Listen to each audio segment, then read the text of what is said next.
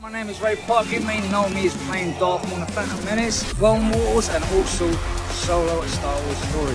You're listening to Star Wars Stuff Podcast. The Force is strong with you all. And remember, Sith Walk. Hey, this is Dominic Pace, who plays Gekko the Bounty Hunter from The Mandalorian, letting you all know you are listening to the Star Wars Stuff Podcast. Wishing everybody all the best, and may the Force be with you. Hello, everyone, and welcome back to the Star Wars Stuff Podcast. My name is David. I'm Colin.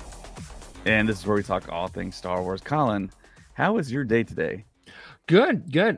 Shout out to the wife because it's her birthday. Happy birthday. She's sitting on the couch, like in the corner. Happy birthday, Brooke. Mm-hmm. And there's also another Star Wars podcast related birthday today. Matty B in Houston. He often or sometimes co-hosts us on Patreon. Happy birthday. Yeah, for sure. And right away, Liam McCallan is in the chat saying, evening one and all. What's up, Liam? Hopefully we get to meet up with Liam at Star Wars Celebration here coming up in Europe.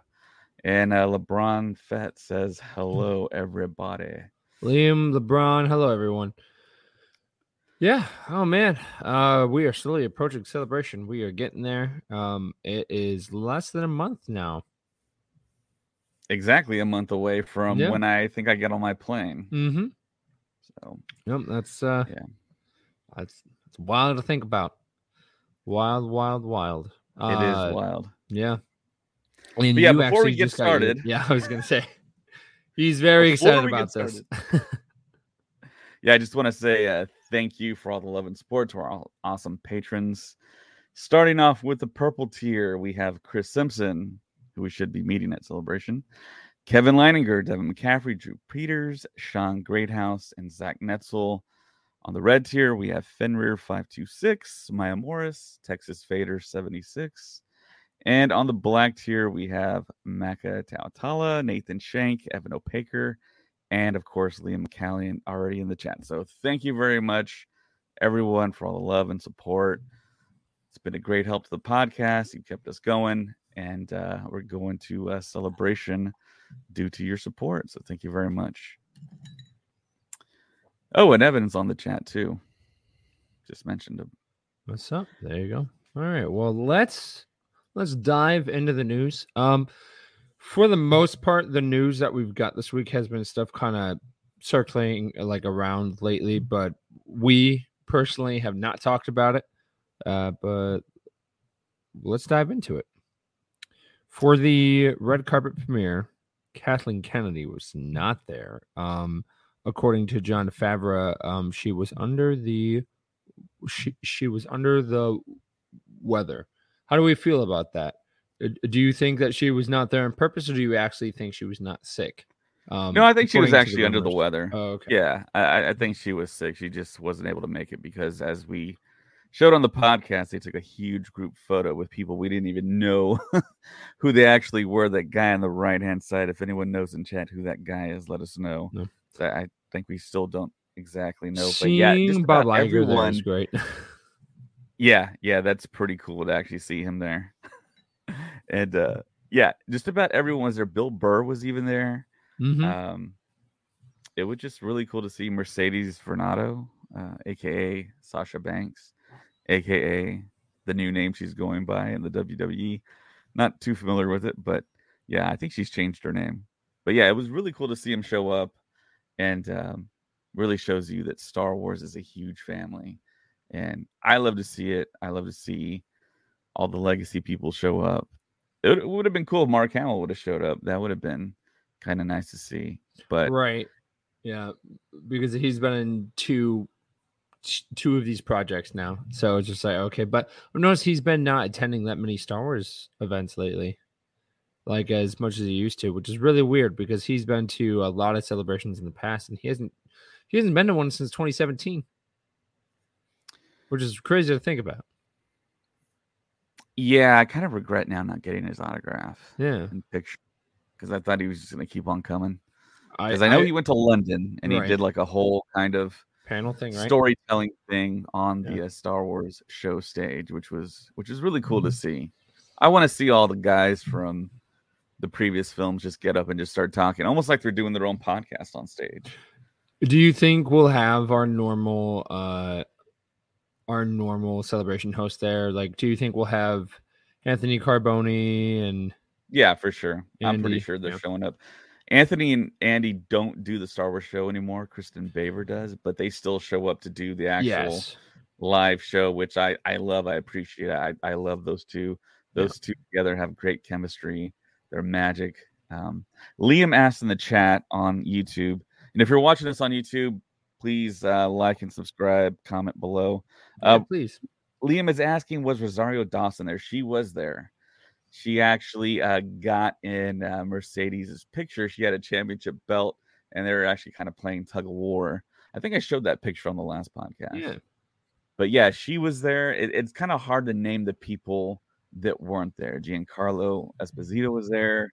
Ming-Na Wen was there. Just about everyone that's been in The Mandalorian, aside from my family. Yeah, because Tamara Morrison wasn't there, but Daniel Logan was. I'm not sure if he was or wasn't there. I know Daniel Logan was there. He got interviewed. I feel like if Tamara was, then there would have been a picture. Yeah. Yeah, interesting. But yeah. Yeah. I'm not sure if Tamara Morrison is like a working, like a very kind of usual like working actor. You know, I'm not quite sure if he has like a lot of projects lined up or anything. I think he's just basically doing Star Wars stuff. Yeah. Yeah, kind of maybe enjoying retirement possibly and just doing Star Wars only. But yeah, I hope to see him at Celebration. Well, I think it might be in Aquaman 2. Like yeah, that's a possibility. It's very much a possibility. But yeah, man, yeah. That first episode of Mandalorian had a lot of story building for the season. It was great. In the opening shot where it is like the kind of opening credits, it's got the logo and everything like they do for every Star Wars project. We got for chapter 17, we got the Vader helmet, R2, Fennec Shand, TIE pilot, the Bo-Katan helmet, IG-11, the Scout Trooper helmet, the armor, and Din Djarin, and there was no music either for it. And I think which I think is a first. Is it? Oh, wait, hang on. I think you're right. Yeah. I mean, I really wasn't. I think they did that because they didn't want to I think they jumped into the story right away. And I also liked how the beginning kind of went into a very big Jon Favreau Easter egg, which is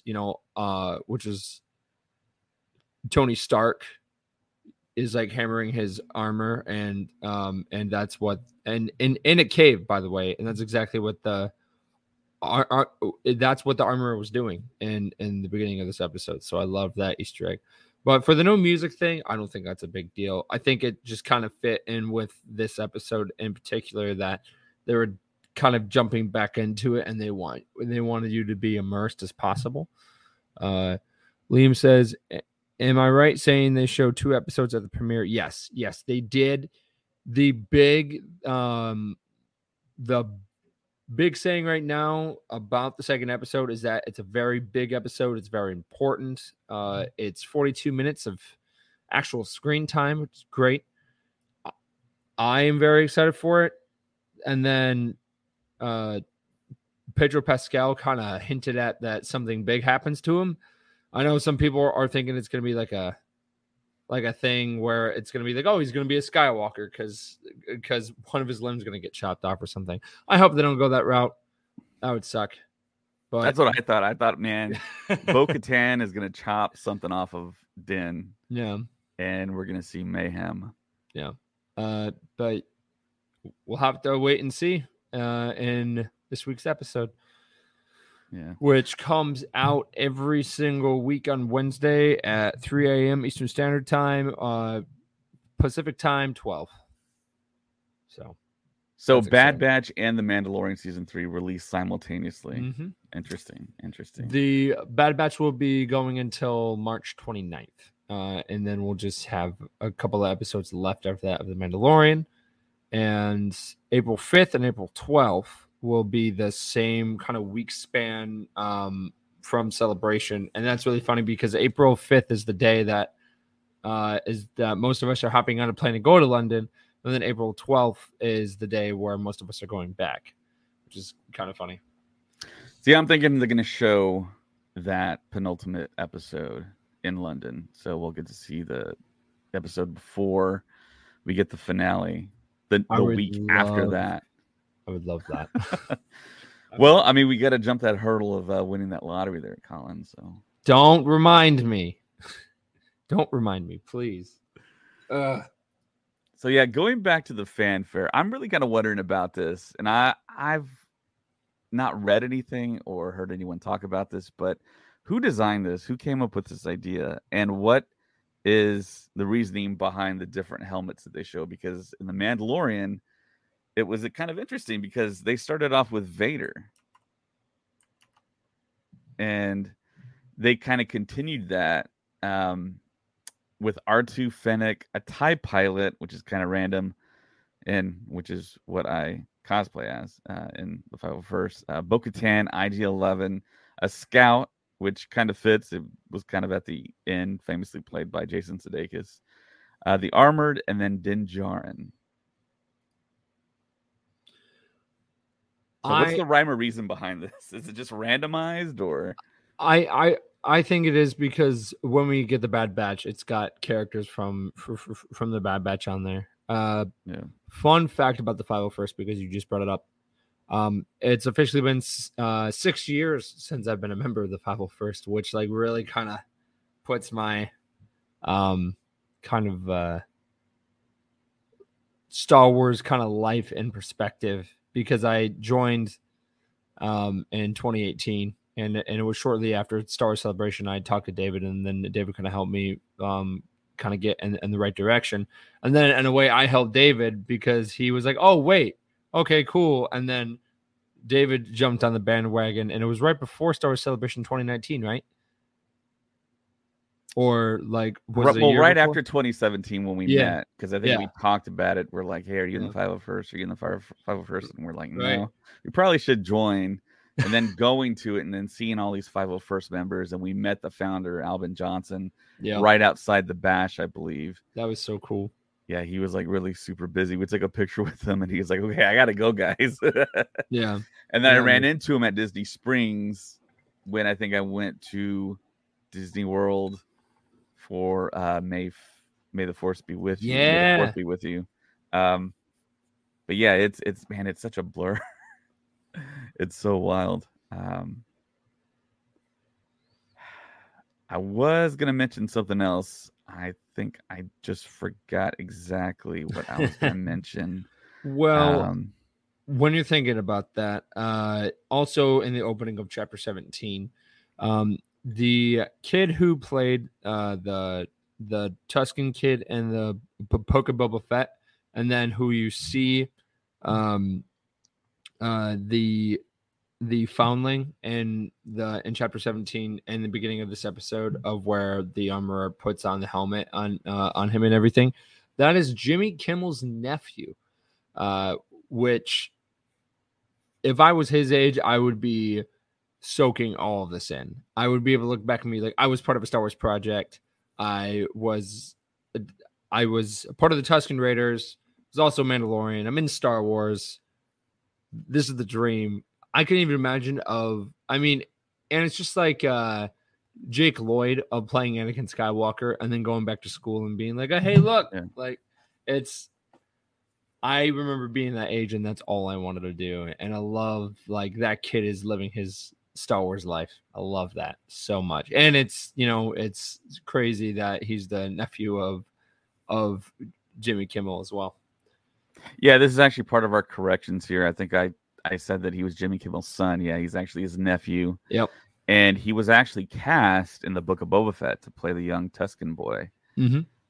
So, yeah, he's actually a veteran now of Star Wars. And the interesting thing was Jon Favreau was on Jimmy Kimmel this past week, and he talked about the fact that he didn't know that Wesley Kimmel was Jimmy Kimmel's nephew.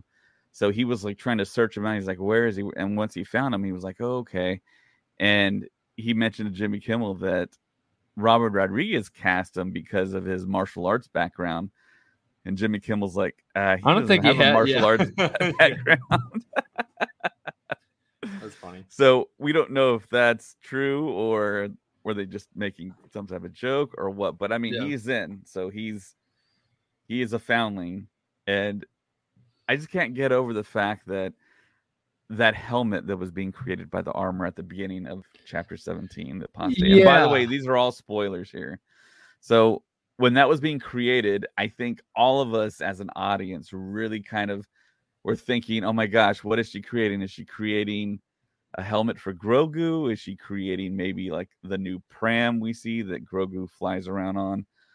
But no, it was a helmet. And the thing that struck me was like the thickness of the visors, like really thick, which is what all the kids' helmets are in stores right now. They're like really thick. Yeah. And that's what's always deterred me from buying them, because they just don't look like a typical Mandalorian helmet. Well, that helmet in particular looked like the Hasbro very early on. Like I'm talking about kind of like in the early like at the end of the early 2000s into the 2010s of when they had the Boba Fett helmet come out and everything, because that was the first thing that popped in my head. And then when we had the Bad Batch breakdown, and I asked Hunter, Star, and Christian and Josh and all of them like the like of their like main thoughts of the episode, that was like the first thing that a couple of them said was like, that helmet is a reminder of what,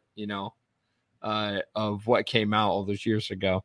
And the visor threw me off too. Yeah. So no, like I thought that was great. I thought the whole ceremony was great. And then in the scripture after Din Djarin like saves them, and then all the Mandalorians give him like the side eye being like, hey, what the heck are you doing here?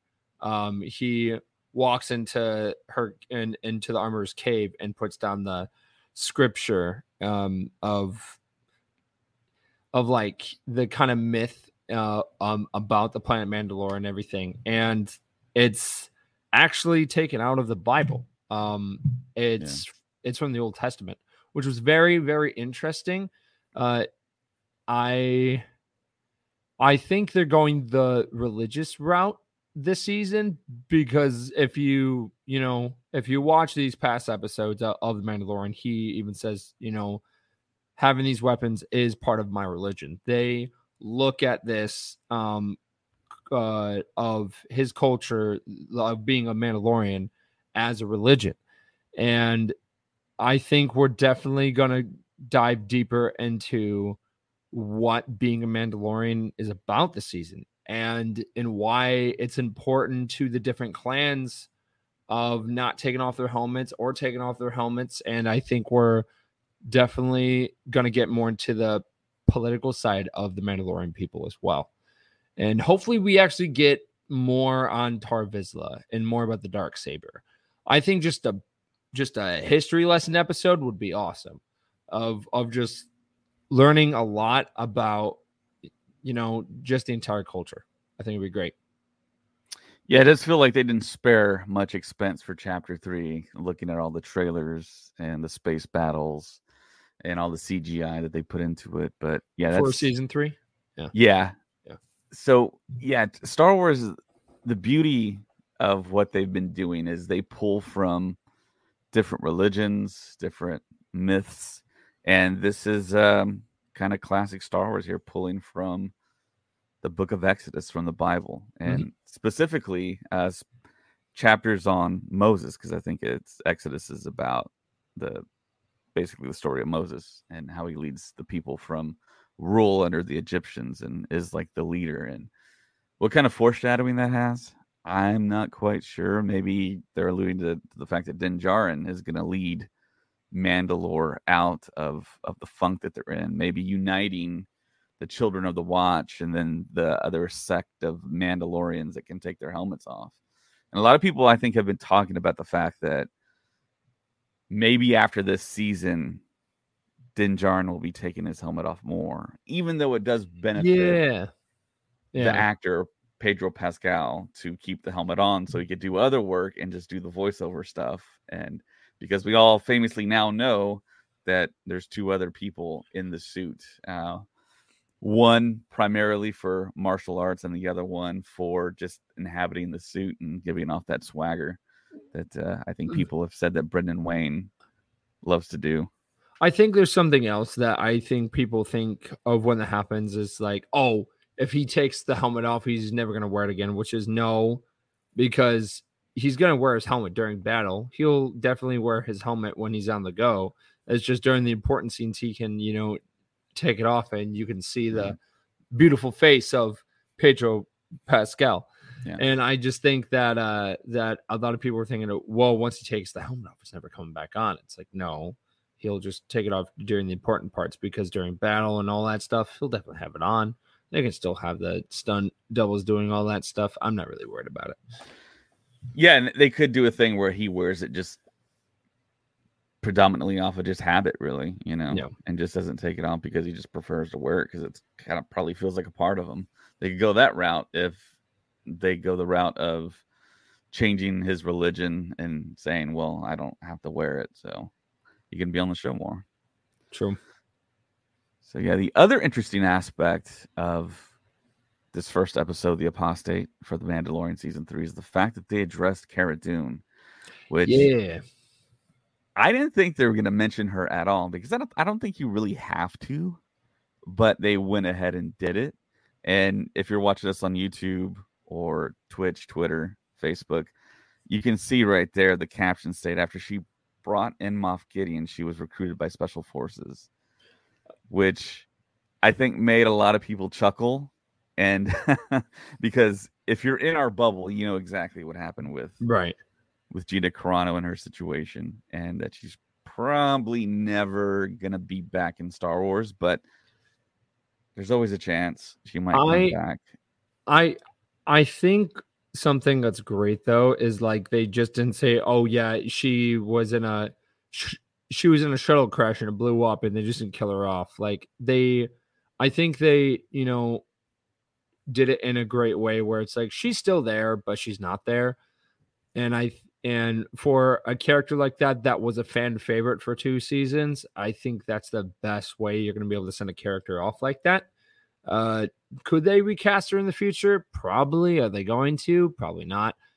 How would you feel if they recast her character entirely? I would feel okay with it. I think the popular suggestion was maybe get Lucy Lawless in there, who is kind of a professional actress. But I think she's also kind of like in a retirement phase. But she does more or less kind of resemble Gina Carano. But it's just kind of one of those things. It really doesn't matter to me what they do with that character. But I think during this time is when everything went down with Gina Carano getting released. And this was probably dialogue that was kind of added in, kind of like spur of the moment type situation. And they weren't sure what they were going to do with the Rangers of the New Republic because reports came out that show was going to be kind of led by Cara Dune and possibly Hera Syndulla. So, yeah, it's just one of those kind of by the seat of your pants, try to address it and just kind of move on. But it wouldn't really bother me if they recast. I think either or recast her or just maybe have her come back. I mean, it's just one of those things. It's kind of a political social situation. So I don't know. It's just a thing that exists now in The Mandalorian. And I felt like Gina Carano was actually, her acting was getting better the more and more episodes she was doing. I think in the episode The Believer, I thought that was her best acting so far. And I thought, okay, well, she's kind of coming along. She, to me, was almost like the female version of Dave Bautista. How Dave Bautista started out kind of small with not a lot of lines and kind of grew and grew and grew. Now Bautista's a really good actor. Yeah. He's shockingly good. He's come a long way. In Blade Runner 2049, there was like an internet kind of episodic adventure to take before you saw the movie, and his acting was just incredible. It'll really shock you if you go ahead and watch that online. It's somewhere online. It's probably in special features as well for the Blade Runner disc. But yeah, I wanted to go back to something that Evan brought up. He says, "Why does Din wear his helmet after he was banished?" Denny's saying he's the one that if he takes it off, he can't put it back on. I think that's just Din Djarin trying to kind of atone by just simply wearing it. I mean, and being respectful in front of the armor. I think he feels guilty. I think that's a big thing. And again, this will be that adjustment type of period for Din, because I think he's going to be like, well, you know what? I don't, there's all these clans, there's all these different things. I think it's going to be okay if I don't go back the way, and I'm still a Mandalorian. I don't think it's like for all the people that he runs into and they're just like, I've seen Mandalorians take off their helmet. It's not that big of a deal, but then you see it's a big deal to him. I think that's definitely that feeling is going to change, and I think that's what's going to unite the other clans. And I could definitely see him by the end of this being the ruler of Mandalore. Do people want that? Probably not. But I think that's the direction that it's going into. Because Din definitely has a good head on his shoulders. He has grown up a lot since season 1, and he is no longer just that normal bounty hunter. He is on the move. He is searching for more. He's got someone to actually take care of that he cares about a lot. And again, this is also kind of real. This is also kind of like a real life thing. But when you have a kid, your whole perspective changes. And I think that's what happened to Din Djarin when he's like, okay, I am like officially taking care of Grogu. Like he is pretty much my son. So I am going to do everything in my power to do the right thing. And I think going forward, I think he's going to see being the ruler of these people is going to be, the right thing to do. And we've definitely seen him. We've seen some of his leadership skills, and I think going out and asking for help and stuff like that shows, a lot of strength, because sometimes asking for help is a very hard thing to do. And Din Djarin doesn't hesitate with that. And especially during tough situations. So I think that he would be a great leader of Mandalore. And if they go that direction, that's great. If they just have him being a loner with Grogu for the rest of his life, that's fine too. But yeah. Yeah, if you look at the picture now on YouTube that I have up, I didn't even notice there was an off-world Jawa right there off to the right of that pole.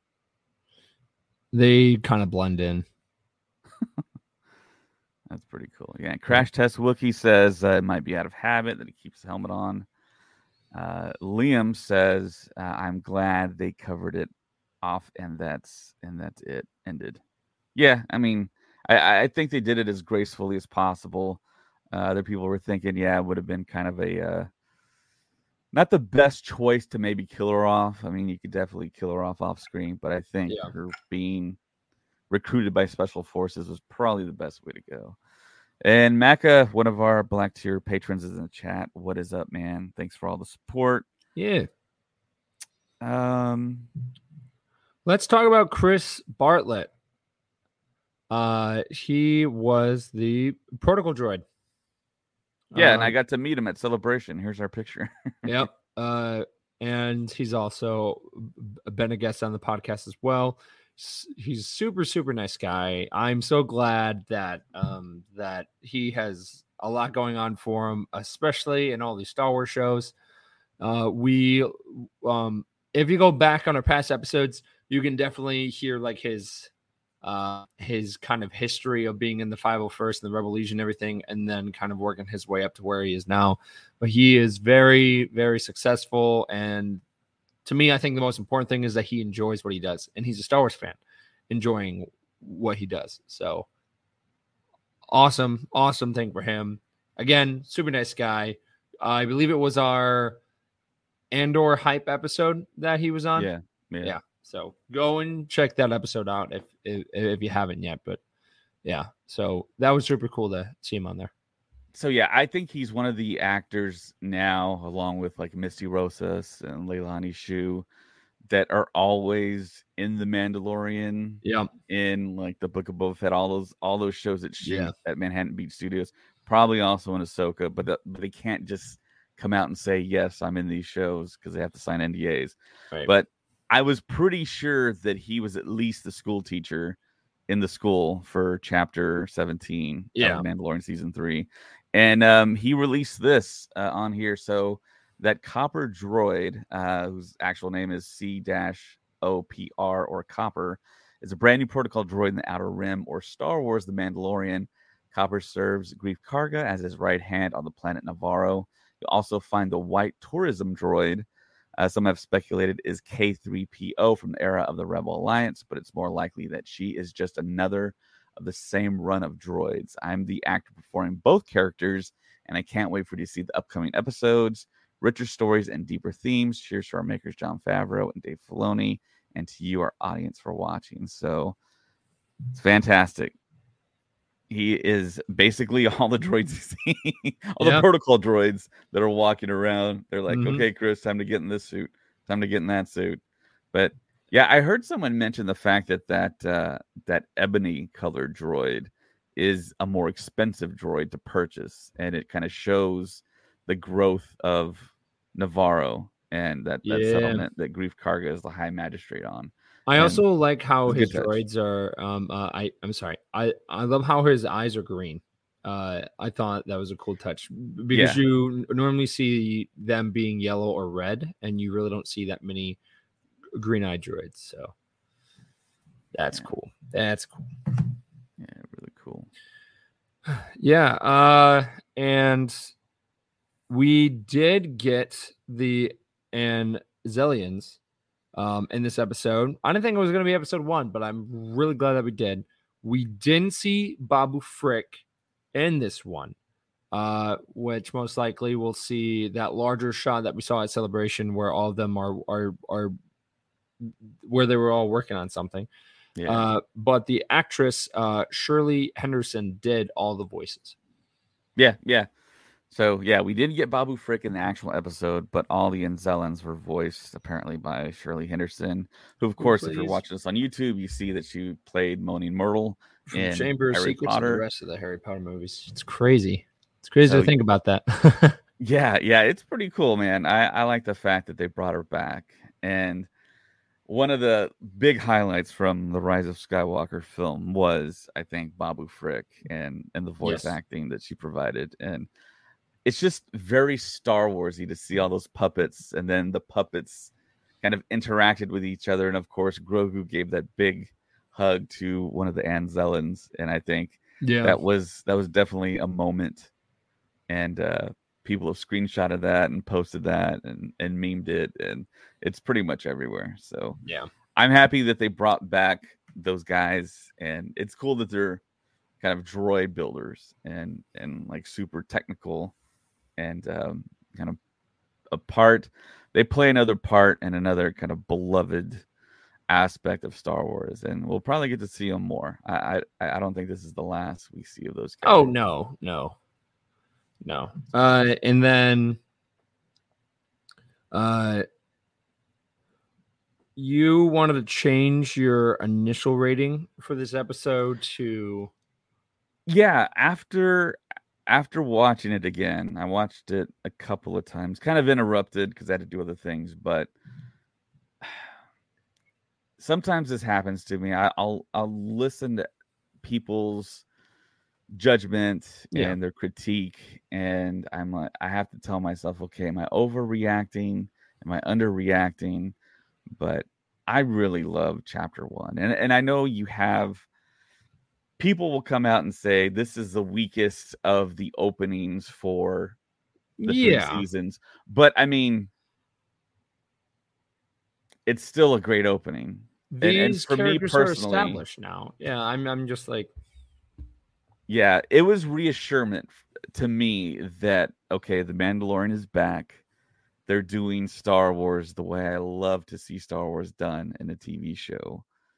And of course, you can't really take nothing away from the very first episode of season 1 and the very first episode of season 2, which we all say was like a mini Mandalorian film with the introduction of Cobb Vanth, and then at the end where we got to get the reveal that Boba Fett was alive and well, and then we got the huge crate dragon scene. And to me, I think I'm moving my rating from an 8 to a 9 for The Apostate, because for me personally, it's a 9 because all the puppets, the storytelling, the fact that we got the connective tissue to Rebels, and they're starting to drop little hints here and there that, hey, look, we're moving to something that all the hardcore fans know about in the Purgles and the Space Whales, and that we're going to lead up to Ahsoka, which is coming out, that hopefully at Celebration London, we're going to get some type of like really cool trailer. I think we will. I would be surprised if they didn't drop the trailer for Ahsoka or a teaser for Skeleton Crew. And we'll probably even have like a teaser trailer for the show Acolyte. I think one big thing about Chapter 17 for Mando was it hit a lot of the Star Wars boxes for me. We got a space battle. We traveled to different planets. We learned more about the Mandalorian culture, including more world building. And I think that's some of the great things about Star Wars. Did we get any lightsaber action? No. And that's totally fine with me. We don't need to, check that box every single time. But I think we got the main Star Wars. So we know we will. Yes, we definitely will. But we definitely got the main Star Wars vibe checks off for this episode, in my opinion. And just seeing the Naboo Starfighter, in battle again is awesome. It's so cool. And I think one of my favorite moments from any new Star Wars project is that scene from the Book of Boba Fett where he goes to Beggar's Canyon and he actually does the test drive for it. And you hear the engine, going off and him just hitting the speed and going right next to the ramp of where Anakin crashed all those years ago through it. And it's chef's kiss. I loved it so much. Liam says some of the people I know rated Chapter 17 lower, but haven't watched Rebels, and I think that's why. Well, I don't think the Purgles were that large, like part of I don't think that people were like, oh my gosh, like it's Star Wars Rebels, it's the Space Whales. I think it was a nice nod to what's coming. And I think it's them being like, hey, don't worry, just wait until Ahsoka, it's going to be live action Rebels pretty much. And I think that was just a solid, a nice touch. I don't think it was, this is going to be, very important this season of The Mandalorian. I think it was just a nice hint to what's to come. And I don't think it really has to, I don't think you need to know what happens in Star Wars Rebels to, be like, oh, it's the Space Whales, because not everyone knows the actual names of them. But I think that going forward, I think they'll drop more subtle hints to Rebels this season. And then this show will lead directly into Ahsoka. I think that's exactly what's going to happen. And I got a feeling that Ahsoka will end up having another cameo in of this season. Probably Boba Fett when he goes to Tatooine. I would be surprised if we didn't get some type of Luke Skywalker cameo. Just going forward, there's just going to be a lot going on. I'm really intrigued for this next episode, though, because apparently, there's a lot that happens. So I'm really curious of what all the hype's about. But yeah.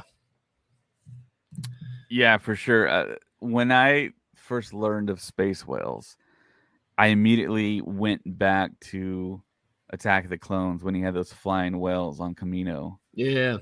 And I saw the concept art, I think, before Attack of the Clones. And they were mentioned as flying whales in the Kamino atmosphere, and they could go underwater. And I was like, wow, that's a crazy concept. But it's interesting that there are creatures that big that resemble whales that can actually fly in space as well. and they have a pretty huge part in Star Wars history. If you go back and look at that particular species' history in Star Wars, they're responsible for figuring out the hyperspace lanes and making those safe to travel through. So that's really interesting. We have Kitty Sackhoff that also said that everyone's going to lose their minds over the season. Yeah. Here's the picture where Yeah. she kind of was asked that question, and I'm excited, man. I'm really excited because I'm glad so that much we're back in potential. that vibe. Like it's so great. I love the Star Wars vibe. I remember after we did our kind of hype episode, like right before, chapter 17 came out, and then I think James was like, "Oh shoot, it's out," and it was like 10 minutes early, and then we all hopped off. I just remember I was like, "Oh, let's go!" Like it's like I just had that kind of heart beating experience of being like, "Oh my gosh, it's back, Star Wars mode. Here we go." And I just remember sitting in front of the couch and just kind of having that feeling of back when the show first came out back in 2019. That was awesome. Awesome. I just feel like The Mandalorian is peak Star Wars. I was on the Countdown to the Geekcast Mandalorian review show, and one of the listeners asked the question, what is you guys' favorite Star Wars thing or Star Wars film TV show? And I gotta say, man, at this point, it's The Mandalorian for me. I had to think really long and hard. Thankfully, I was like the sixth person to answer, so I had a lot of time to think about it because, I mean, of course, I love the original trilogy. That's the basis for everything that we know today and has inspired so many filmmakers and actors to do what they do today. But living throughout the 80s and 90s and having just the original trilogy and always dreaming and wondering, how could you continue on Star Wars? It almost seemed like an impossibility to me because Star Wars, the original trilogy, was like perfection to me. It's like, how could you get funner than that? And we had, of course, the rest of Hollywood trying to duplicate the success of Star Wars, but nobody really could.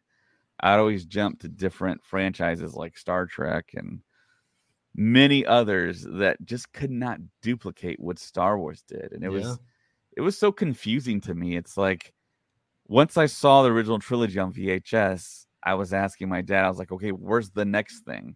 And to me personally, I really didn't get it until we got Peter Jackson's The Lord of the Rings for high fantasy and the way he successfully created those movies. So I fell in love with those as well. But I mean, so many years in between, I was looking for the next Star Wars and it just never came. So we essentially waited for Star Wars to come back. I'm glad that I was born during the time that I was, because I didn't have to wait like that long. And you lucky little kid. right, yeah. And Revenge of the Sith came out on my birthday, and I was stoked. I was so excited going into the theater. Definitely walked out crying because of everything that happened in the movie. But I just remember right before we went to the movie, they I don't know how McDonald's didn't have the deal, but Burger King did, where they had like the Star Wars toys, and I remember getting a Yoda bobblehead, and my dad was like, "All right, are you ready?" And I was like, "Sure." Like I'm so pumped, and I just remember sitting there with my dad and my older brother, and I was like, "This is peak Star Wars. It can't get better than this." And here we are, years later. We have so many Star Wars projects. And I will say, now it's crazy to think about like all the kids now, where they don't have to really wait for all these Star Wars projects. They can just turn on Disney Plus, and almost every single thing is on there for watching. There's so many hours of content that people can watch, and it's insane. It's absolutely insane. And I think that's the beauty of Star Wars, is that it's, because the galaxy is so broad, it's so massive, The story will never end. There will always be Star Wars there. I don't think one day they'll be like, all right, that's it. We're done.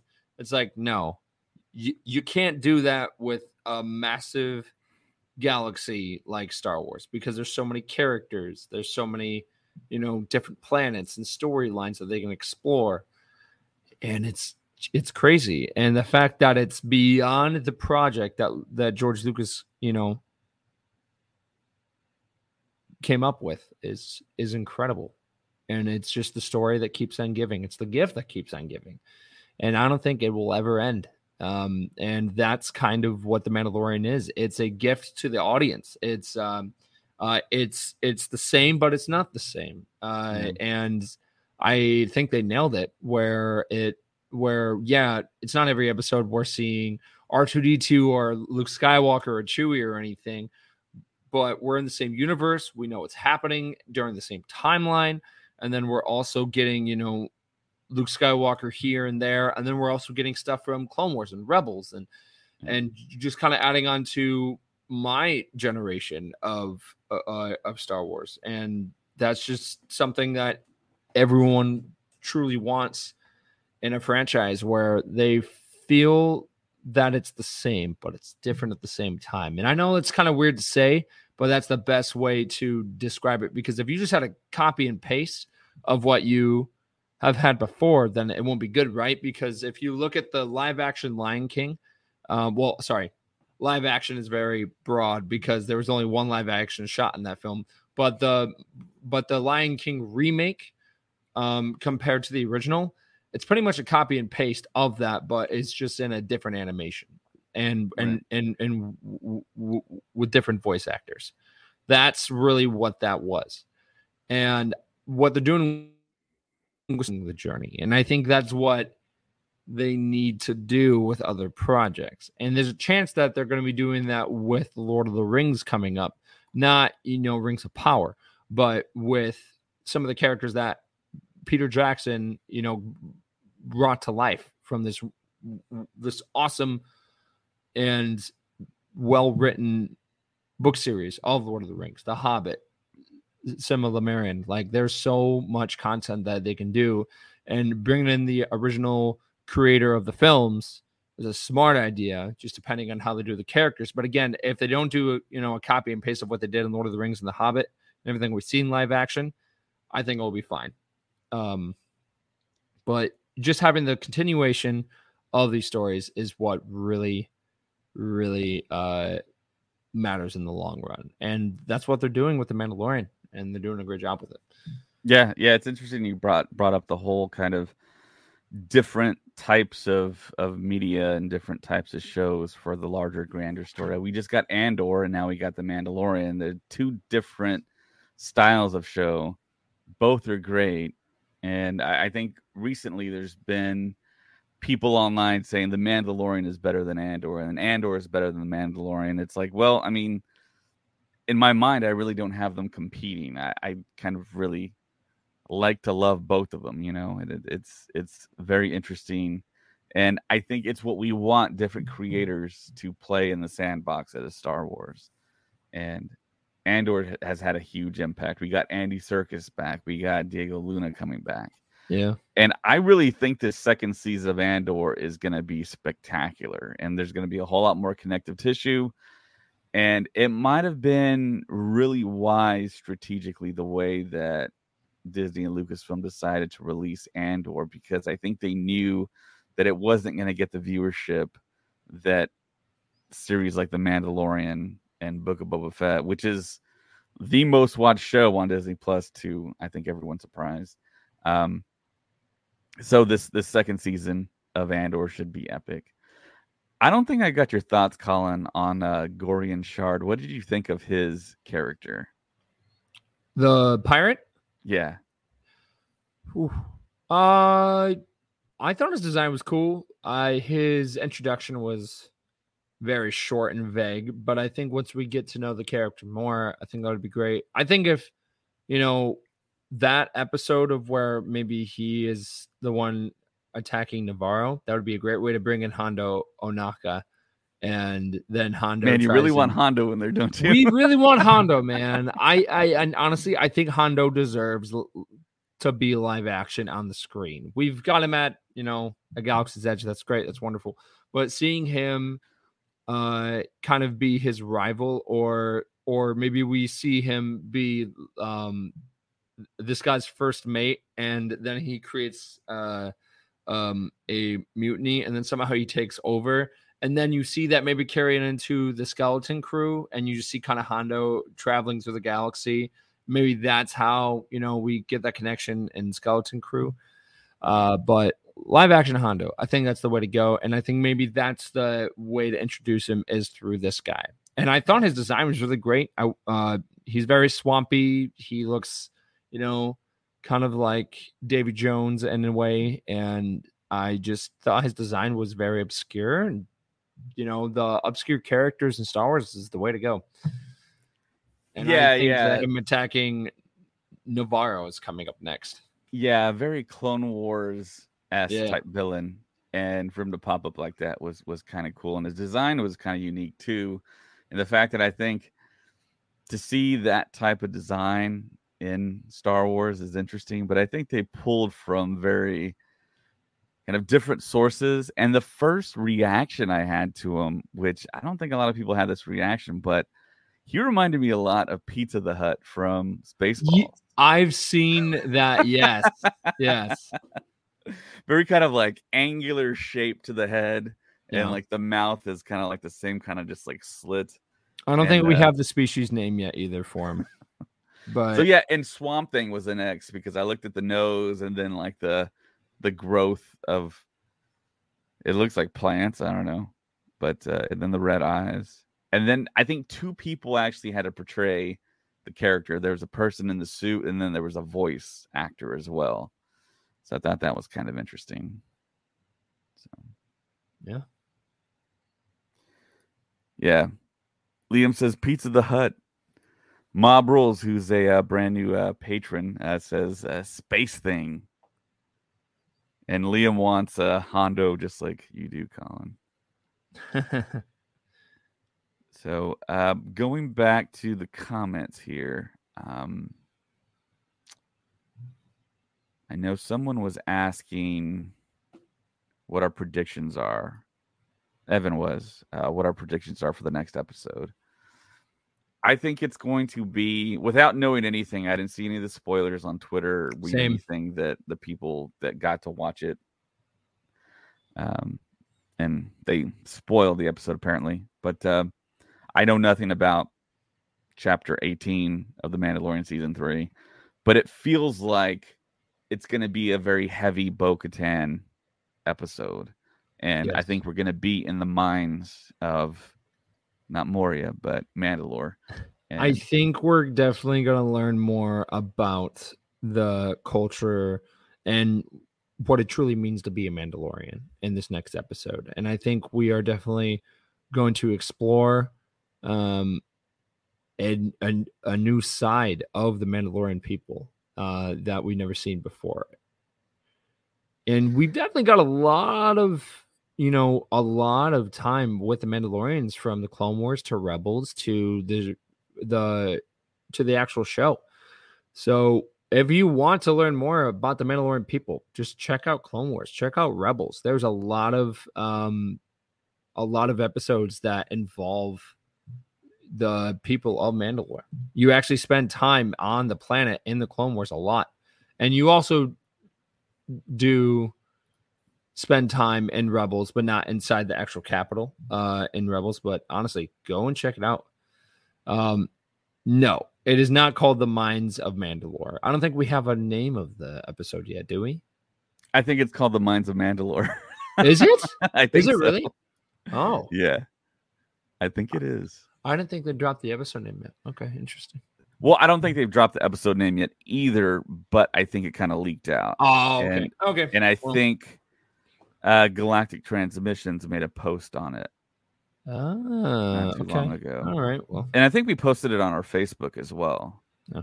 right afterwards. I do want to give a shout out to Galactic Transmissions because they've been killing it, man. Like, I we started following them when they first started, and their community has grown so much. Like, they're crushing it with the news and everything every week. So if you don't follow Galactic Transmissions, go follow them, and also follow all Star Wars. Like, they're also great with their content too. I love Mike. He's a great guy.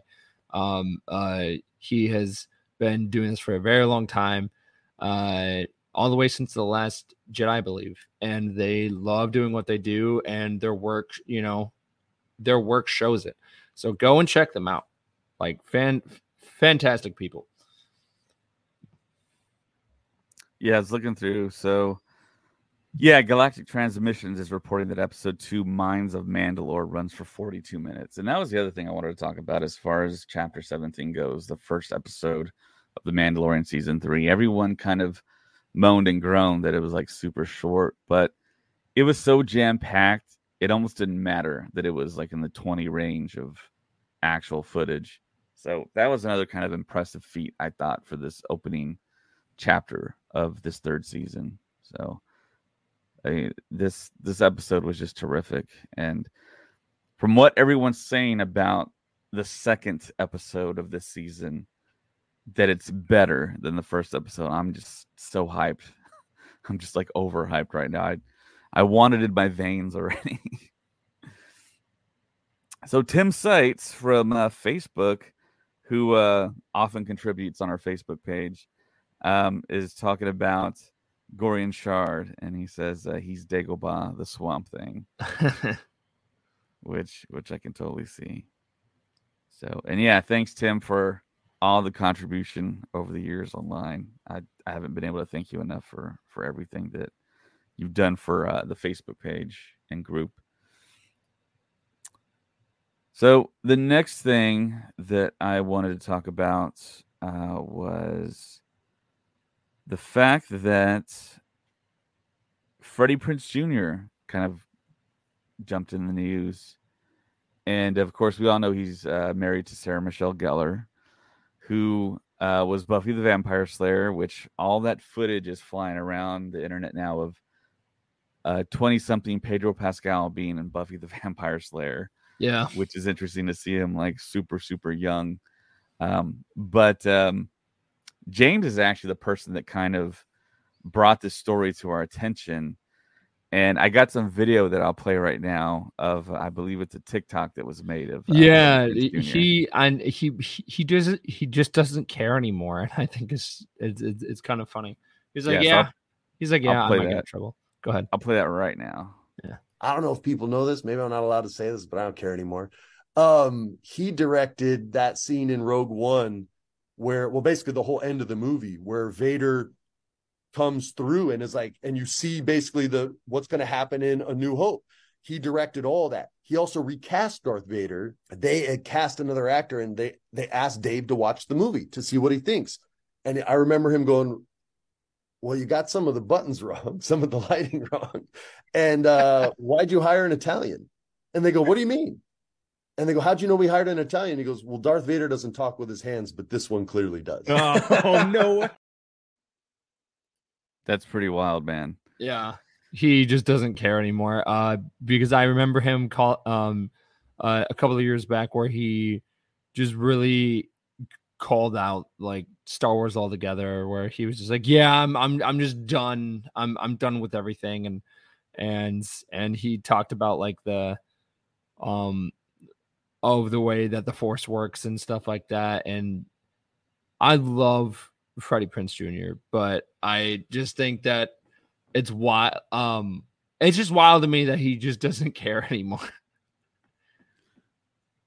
Well, I don't think it's really a big deal. I mean, if he says something like that, I mean, it's Rogue One is the one Star Wars project that a lot of stuff happened behind the scenes, a lot of shifting, a lot of who knows what type of situations happen, because we all know that Gareth Edwards didn't direct most of it or a chunk of it. I mean, it depends on who you speak with, because Tony Gilroy stepped in and rewrote part of it and directed part of it. And then Freddie Prinze Jr. now is saying that Dave Filoni directed that hallway scene or the end of the movie. It's just kind of wild. And I know Dave Filoni hasn't been directing a lot of live action stuff, and it's so interesting that he pointed out like the lighting was wrong, the buttons were wrong. That's such a Dave Filoni thing to do, but it's interesting that we got that, and I always kind of wonder like what other stuff is gonna eventually pop up here, and it's so interesting because I mean we've talked about it so much because Star Wars will release like a box set of stuff and we'll get stuff that we've never seen, behind the scenes features that we've never seen before. And it's like, where did this come from? And yeah, I just can't even imagine of what all the archives and all the warehouses they have at Skywalker Ranch are like. I know a couple of people on different gaming companies have been able to go to the warehouse and see different things because for EA Star Wars, they actually have the chance to go to the warehouse and check things out. And we've seen the Star Wars show go over there and see some very like, actual props used. I think that would be great to see more behind the scenes because I remember watching the Light and Magic documentary and just seeing that, all that footage that we've never seen before. And I'm so glad that they were smart back in the day and filmed a bunch of that. I think that was such a smart idea because it's great for us Star Wars fans that weren't there to live it. And now we have the chance to kind of see it through their eyes. And I think that was remarkable. Din Djarin with Grogu over at Galaxy's Edge in Florida. Yeah. And I have a picture of you with him. Oh, yeah. Yeah, that was wild. I remember coming into work and it was like, oh, cool. And I feel that just seeing Mando getting swamped by people is wild. And that's probably going to happen for the next couple of weeks. So if you're like, man, I'd have to rush and see Mando, sounds like he's going to be there for a while. So I would not, kind of be like, oh no, like I have to, be on the next plane and go see him because it sounds like he will be there for a while. And then you have him carrying Grogu. That's great. The puppet is adorable. It's the same one that they have over at Disneyland, so it's the same thing. The only thing that throws people off is over which some people find it kind of controversial of what I'm about to say, but over at Disney World, at our Galaxy's Edge, it's more canon than the one they have at Disneyland. And the reason why is because we have the Halcyon and we haven't been doing anything with Mando or Boba Fett or Fennec Shand. When at Disneyland, they do all that. And it's because we have the Halcyon. And when people go on the Halcyon, they are coming off the ship specifically to the timeline that the Halcyon is on. So I'm really curious on how they're going to deal with that in the future. Even though he just walks around the marketplace and everything, and like in that area, it's great, it's wonderful. But going forward, I think it's going to be really interesting if they're going to be, maybe testing the waters and be like, maybe we should change the timeline of Galaxy's Edge or the Halcyon or something like going forward, because it's great seeing Mando. It's great seeing Mando walk around, and as much as I love the sequels, I think the Mandalorian and the timeline that the Mandalorian in is more interesting, in my opinion. And I think going forward, just seeing the crowds gather around one guy holding, Grogu in his satchel, I think that's a big indication that change might be coming in the future. So that's something to look forward to. Yeah. And then we've got, you're curious on why Daisy Ridley's not going to be at Celebration. Yeah, they made some more announcements that Michelle Ang and I believe Simon Castanedes, who plays Axe Woves, will be signing. And then we kind of had there was some speculation out there that they stopped announcing people.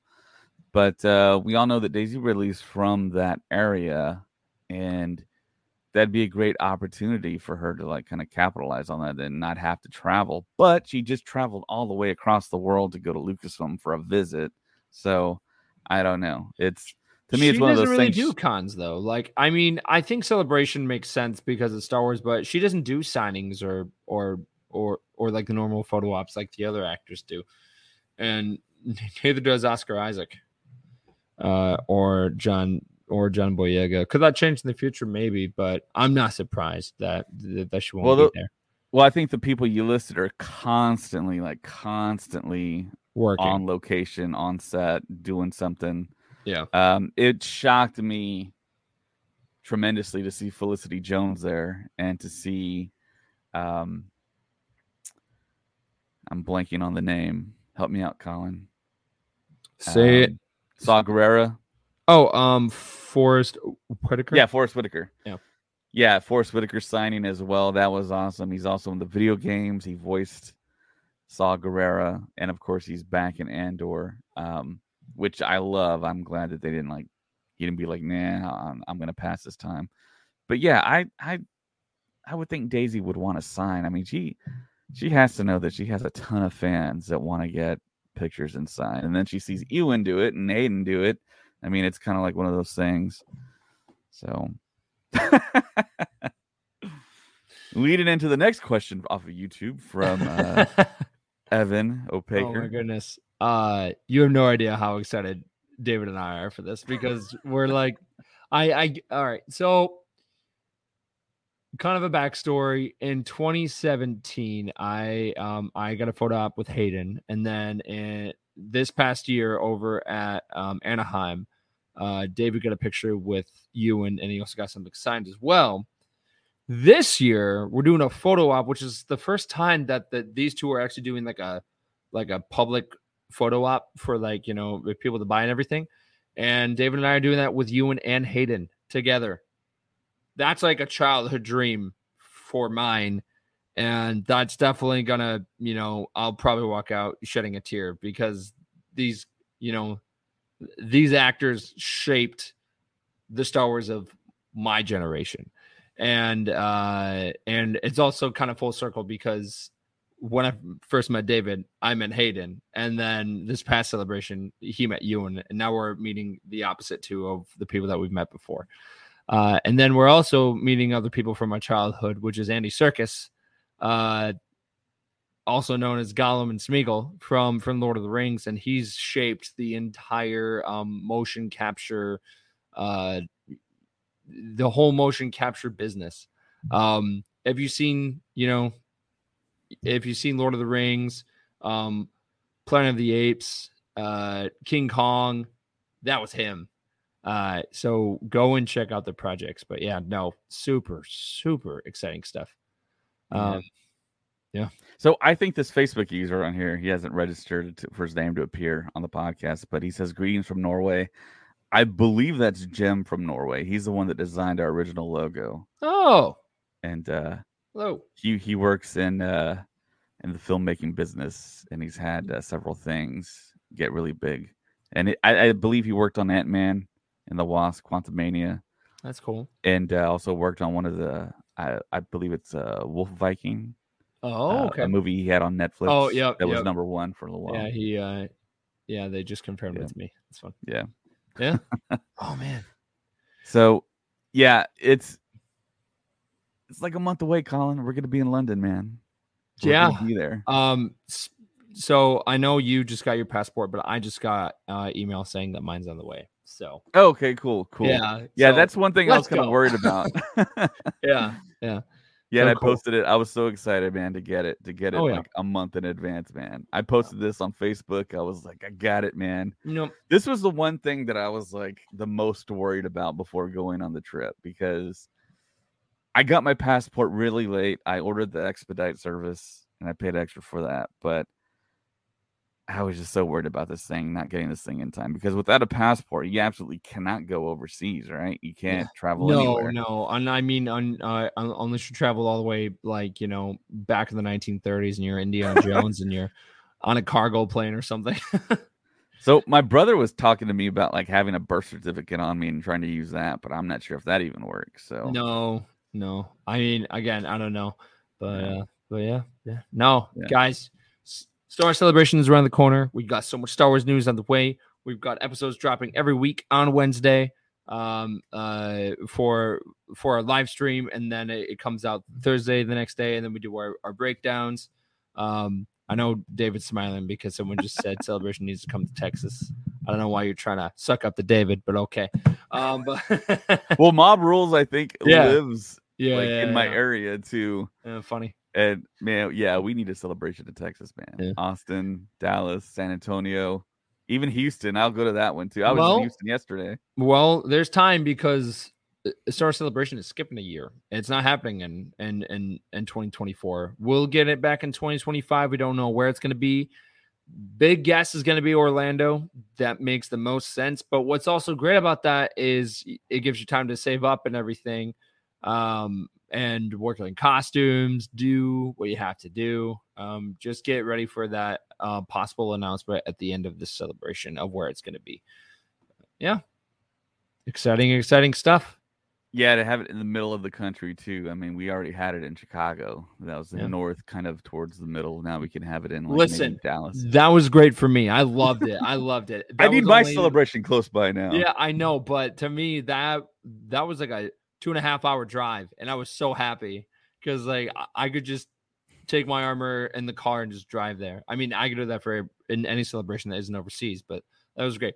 No Max Rebo news, unfortunately. I'm still waiting for the episode of the Mandalorian when they go to Tatooine and we just get a drive-by shot of like we like see the ship and then you just see Max just kind of, he's just on the street, just kind of walking around, and I think that would just be amazing. And then I would be able to, pause it, do a live stream saying in all your faces. No, I'm just kidding. But I just got two more things, Colin. Okay. I want to give a shout out to Joseph Shirley, who took over for Ludwig Göransson for Mandalorian Season 3. I don't think anyone noticed that Ludwig didn't do the scoring. So it's kind of seamless kind of handoff there. And also, if you go on Amazon right now, you can buy a Bo-Katan or a Fennec Shan Funko Pop for only $2.99. The limit is 3, though. So I tried to buy like 10, but it was like limited to 3. They also have a store on like if you have Disney Plus and you go to the area where the Mandalorian is, they actually have a link directly to the store where they've got exclusive stuff, like kind of different stuff for the Mandalorian on there. Yeah. So mine already came in, so I already got the Bo-Katan Pop. There you go. And since I told you I got 3 of them, there's actually a possibility to get a limited edition one, which is a limited edition Chase figure. And it just so happened that one out of the 3 was the Chase figure. There you go. So I got that. And of course, they got the Fennec Shand as well. So I'm showing it right now, right here on video on YouTube. So there you go. I got that one as well. Exciting stuff. Yeah, I got 3 of each. And that is it for the Star Wars Stuff podcast. And thank you for all your love and support. Like I said earlier, if you're not subscribed to our YouTube channel or anywhere else you're watching us on video, please subscribe, like, comment. Drop a comment below on YouTube for sure if you're watching us on YouTube. It helps out the algorithm there for the show. And, of course, check us out on Instagram, Star Wars Stuff Podcast, Twitter, @StuffPod. Of course, check out our Patreon page. I have tons of videos now that I need to edit and upload.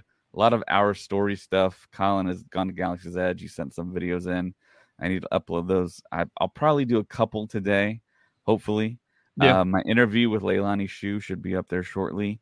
We're also on TikTok. You can email us at starstuffpodcast@gmail.com. I have a terrific Facebook group. Tim Seitz is on there. He's always dropping a lot of stuff, helping us out. Also, go to Apple and leave us some reviews. We've got some pretty good reviews lately with 5 stars. Also, go to Spotify, where you can follow us there and you can rate us there. Definitely do that on Spotify, even if you don't listen on Spotify. That'll really help out the podcast. And we have a Star Wars gaming channel on Twitch that will randomly go in. Do we have a set schedule for that, or is that kind of it's been coming and going. We are kind of getting into that more set schedule now going forward. I just had a gaming type meeting with everyone on our team over there, so things will go back to normal on that. But yeah, so yeah, man, Liam, Evan, see you in a few weeks, man. Can't wait. It should be awesome, terrific, mind-blowing. The celebration maybe of a lifetime, man. Who knows what's going to happen after that? Maybe a celebration in Texas, hopefully. So for Colin, my name is David. May the force be with you.